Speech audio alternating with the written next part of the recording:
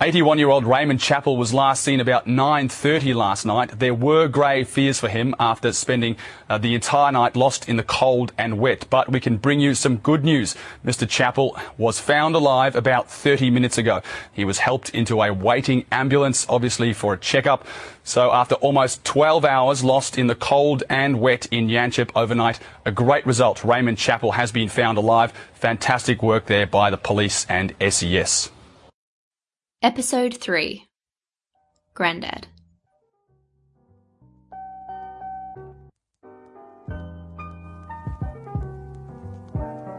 My name is Grace Chappell, and I like things.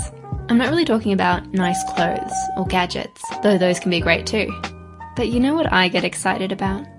Movie ticket stubs, birthday cards from 10 years ago, or pressed flowers still in the book you left them in high school. It's the kind of stuff that goes in a shoebox under the bed, not on the mantelpiece. What is it that makes these things so important to us? And why won't we let them go? Join me each episode as I delve into someone's life, finding out about the treasures that they keep and the memories that those things preserve. This is Odds and Ends for Curio. During episode 2, my guest Cal brought in a hat that had been worn by his grandpa during his childhood. We heard all about his grandfather's life, and, briefly, his battle with dementia. It got me thinking about my own grandfather, who was also in the early stages of dementia. It struck me how little I know about his life, and that I could be running out of time to find this out. So I decided I would interview my grandfather. Which brings us to the news report that opened today's episode. I'm afraid we're going to veer off the usual format a little today. I can hardly make an episode about my granddad without including the fact that he made headlines all over the country only a few days ago. The day before our intended interview, I awoke to several messages from my dad. That's always slightly worrying, especially when your eyes flick across and catch the words bad news without any context. Luckily, by the time I woke up, Grandad had already been found, thanks to the effort of emergency services and volunteers. The scale of this effort is kind of mind-blowing. Police, paramedics, SES teams, helicopters, breaking news alerts on every major station, free coffee from the local Subway restaurant for those out looking. Some people searched all night, fearing the worst. Flash forward to me, waking up in my nice warm bed, never the wiser. The final message. He's been found. Cold, tired, but okay. He was hiding in the bushes a couple 100 meters from his nursing home. Apparently the police asked him what he was doing, and he said he was going to the rainwater pumping station, which is where his father worked, my great-granddad, who passed away when I was 2. And there I was, selfishly thinking, there goes the podcast. I went and visited him the following day, when he was discharged from hospital, and to my surprise, he was pretty lucid, and, by the looks of things, happy as Larry. He doesn't really remember what he did, but all of a sudden, all the staff and residents know his name. It seemed as though a little bit of attention was a welcome change for him. He loved the idea of being interviewed about his life when I mentioned it, so I popped my phone on to record. The audio quality isn't great, but it should help set the scene for you. There's even honky-tonk music playing faintly in the background. You'll hear Grandma occasionally trying to help out with his stories, but unfortunately, she's in a much more advanced stage of Alzheimer's and has trouble expressing complete ideas. So why is Grace Chappell off today? You're off work? Day off? Saturday. Of course. It's very hard to remember all the events. Grandad's nursing home room is startlingly bare. I can actually list every personal item on display, each one bringing fresh memories of childhood sleepovers and Christmas dinners. There's the cottage-shaped biscuit jar, filled with ginger nuts my whole life, the silver wine goblets, the frame filled with black and white photos, a pair of de Goya prints, including a nude which sticks out vividly in my childhood memory, the bedside table lamp from their old house, and Grandad's Royal Air Force Commission, framed on the wall. And that's it. Perhaps even more upsetting than this is the single bed that furnishes the room. Grandad's latest escapade means he'll have to stay in a secure ward for the time being, with Grandma remaining where she is. It's sad, but It's easy to understand that the home doesn't want to be featured on every local news station for having lost a resident again. Their possessions serve as useful jumping-in points for me to ask them about their stories. I think in this stage of dementia, they find them useful in the same way. It's funny, but I've actually never noticed the commission before. I ask him about it.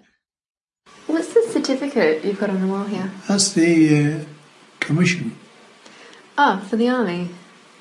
No, not for the Air Force. Yeah. Oh. I was joined as an apprentice, boy apprentice, about the lowest of the low. How old are you? 15. Wow. Very young. And at about 18, I started getting a man's wage, which was about 12 and 6 a week. Absolutely ridiculous, looking back at it. And then what was that big pay rise then? When I got commissioned. Yes, that was it. Oh, a long time ago. I'm sure you'll find the same bits of your life that's been Tucked away somewhere. Yeah. Grandad is visibly delighted at the opportunity to tell me stories from his life. It's interesting. Because of his illness, it's as though he's more present when he's in the past. He tells me about meeting Queen Elizabeth when she visited his base, stopping for tea with Grandma and the other wives of the officers, and keeping an eye on Prince Philip while he was flying. He also tells me about monitoring Soviet planes from the air during flyovers in the Cold War. I ask him if there are any objects he'd like to talk about. Yeah. I got a bucket full of stones, you know. Yeah? Do you? Yeah. From what? Yeah, rocks. Things I picked up. Yeah. Quite a lot.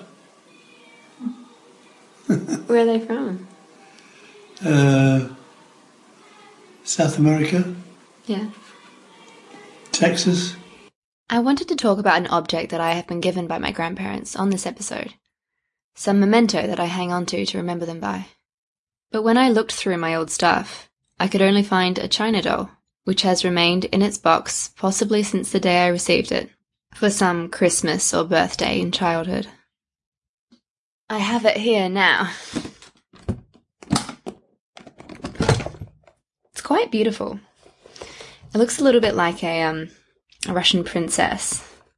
It's got this pink silky dress and gold curly hair and a little fluffy hat. Though it does have those creepy glass doll eyes. But the truth is, I never played with dolls. Before high school, I was a tomboy through and through, and so the doll has remained in pristine condition. It was still in my room, though. The room I lived in till the age of 19, just sitting on the shelf. I'm glad I kept something that I'll be able to look back on when they're not here anymore. But really, it serves as a reminder of how little they knew me, and how little I knew them in return. I wish I could tell you all about my grandfather's life, like Cal did for his grandpa. But I never knew the story.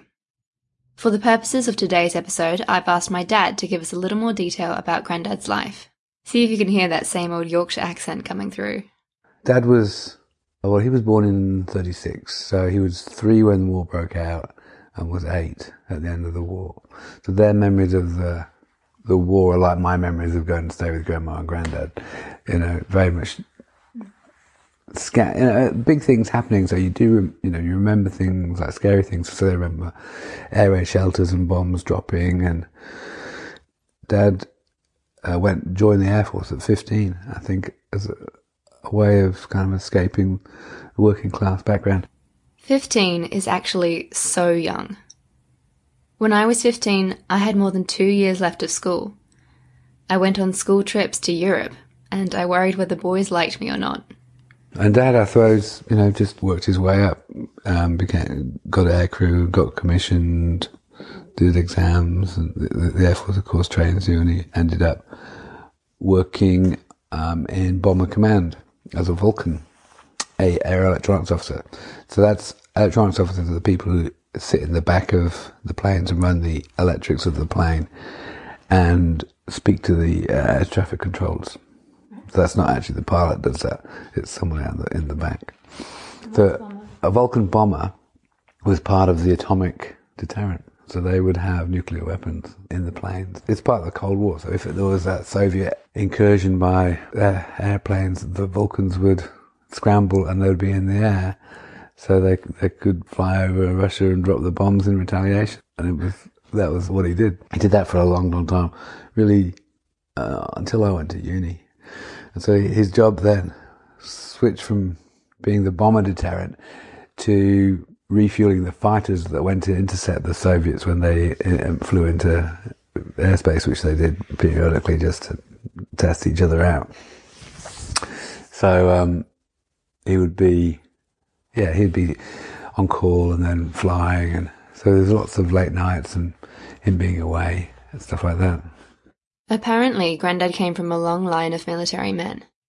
His great-grandfather and grandfather both died in the Navy on the same day in World War I, Christmas Day. His dad's mum made him promise never to enlist, but come World War II he joined the Navy as well. Thankfully he survived, or I would not be here today. But he really, he always liked it. He liked flying, and I think he liked the life. So they were part of a kind of a team, a bit like Top Gun team, And so there's a lot of, I think, camaraderie. That's why, he's still in touch with some of those people even now. When the first Falklands War came around, that was a real shock, because no one had ever envisaged England ever going off to war ever in our lifetimes. There'd been such a long period of peace since the Second World War. So that was a real shock. The system, it was hard to get your head around it. I think the whole country couldn't quite grasp that we were actually fighting a war about some poxy little island in the middle of the Atlantic. And then, when the bombs started falling for real, it all became a lot realer. Dad, he actually did the very first air reconnaissance trip, flying, basically halfway around the world to take photographs of the RGs in the Falklands to see where their defences were and everything. He was in the plane that did that first reconnaissance trip. And then later would be refueling the planes. They would escort the fighters down, who would drop a few bombs, and they'd escort them back. They couldn't stay long over the Falklands and had to come straight back. Yeah, it was kind of weird to think that he was over there. I'm not sure if he was in any danger. I think not. And then, of course, the first Gulf War, that started just after we'd emigrated here to Australia. And that was even weirder to think, by which time he was approaching retirement age. 55 was full time. It was funny, being an Air Force kid, we moved around a lot. Before I went off to boarding school, when I was 13, I'd stayed in so many places, we'd lost count. We'd move every sort of 18 months to 2 years. We actually lived in Limassol. Limassol is a city in Cyprus, which is the island off Greece where halloumi comes from. I've never heard much about Dad's time there, except this story about how they used to catch chameleons and keep them as pets.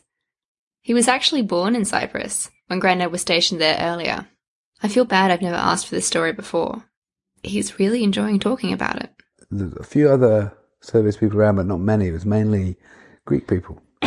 So, yeah, we had Greek friends. I used to play with the kids, because at that age you just play with anyone. So I started playing soccer with local kids, and yeah. So I was there we were there for 3 and a bit years. So, just played a lot of soccer. Did a lot of soccer. It was really a really idyllic place to grow up. I was spoken to Mum and Dad that time living in Cyprus when we were stationed there. They had a lot more money than they normally would, and things were much cheaper. And the Greek culture had was more bars and cafes, and that lifestyle was already there. And so they went from Grimsby, which had nothing like that at all, a Sunday dance at the Pally and the movies maybe, and pub life was the length and breadth of social experience in Britain. And all of a sudden, they're living in this Greek culture. It's a pretty interesting story. One I feel like I should know. Perhaps I was too self-centered to show an interest. Or perhaps they never cared to talk about it. The voice you hear on the recording is actually a much softer version of my grandfather than that which I grew up with. When I was 17, he had a stroke, which we didn't think he would ever recover from. When he woke up, he was nice. I don't really know how else to say it. The grumpy old man me and my siblings had known all our lives suddenly became attentive to other people's needs and polite and afraid of being an imposition.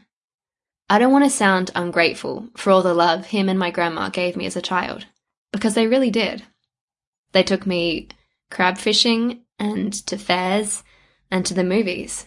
But at the age of 17, I finally felt I knew what people like Cal were talking about when they spoke of their grandparents with such fondness and love. I asked my dad if he has any objects from his dad he can share with me. Have we got that?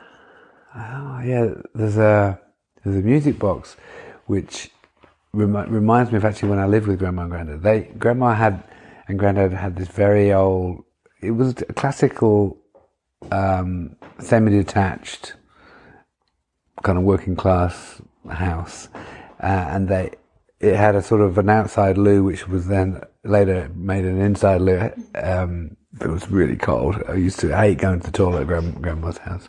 Just one toilet downstairs, and I know she had a fire. When I lived there, they had a fire which she cooked over in the fire.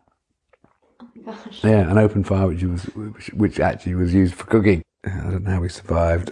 I remember being really cold there.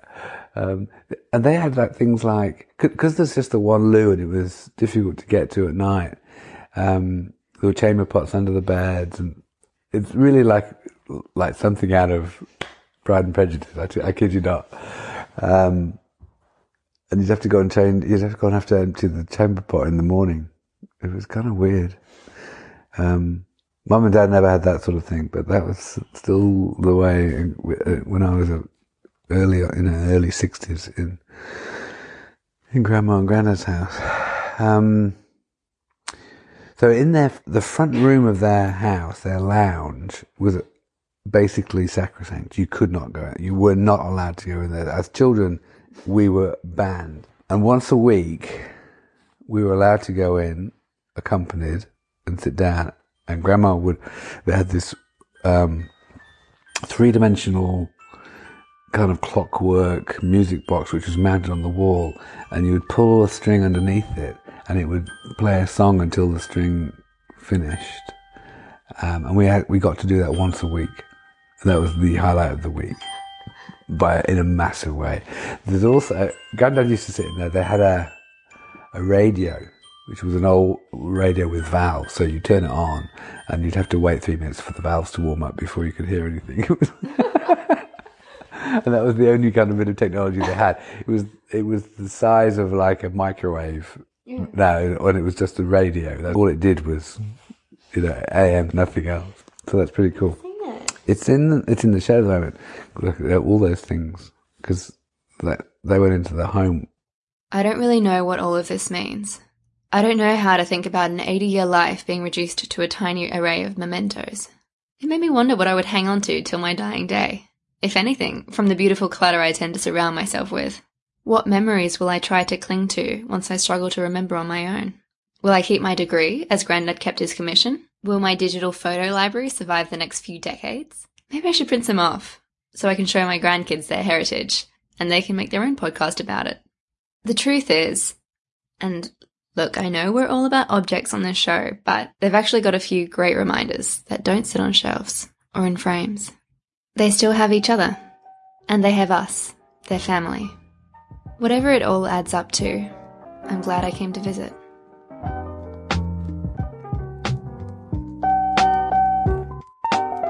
Odds and Ends is a production of the Curio Network and hosted by Grace Chappell. We're produced by Jackson Newsted and me, Ben McAllister. Our theme music is Warm by Joey Pecoraro. The news clip at the top of the episode comes from 7 News.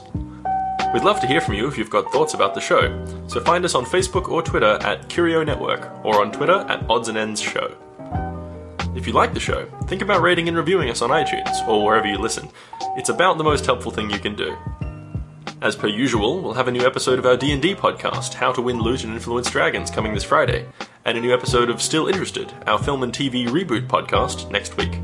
Check it all out at CurioNetwork.com.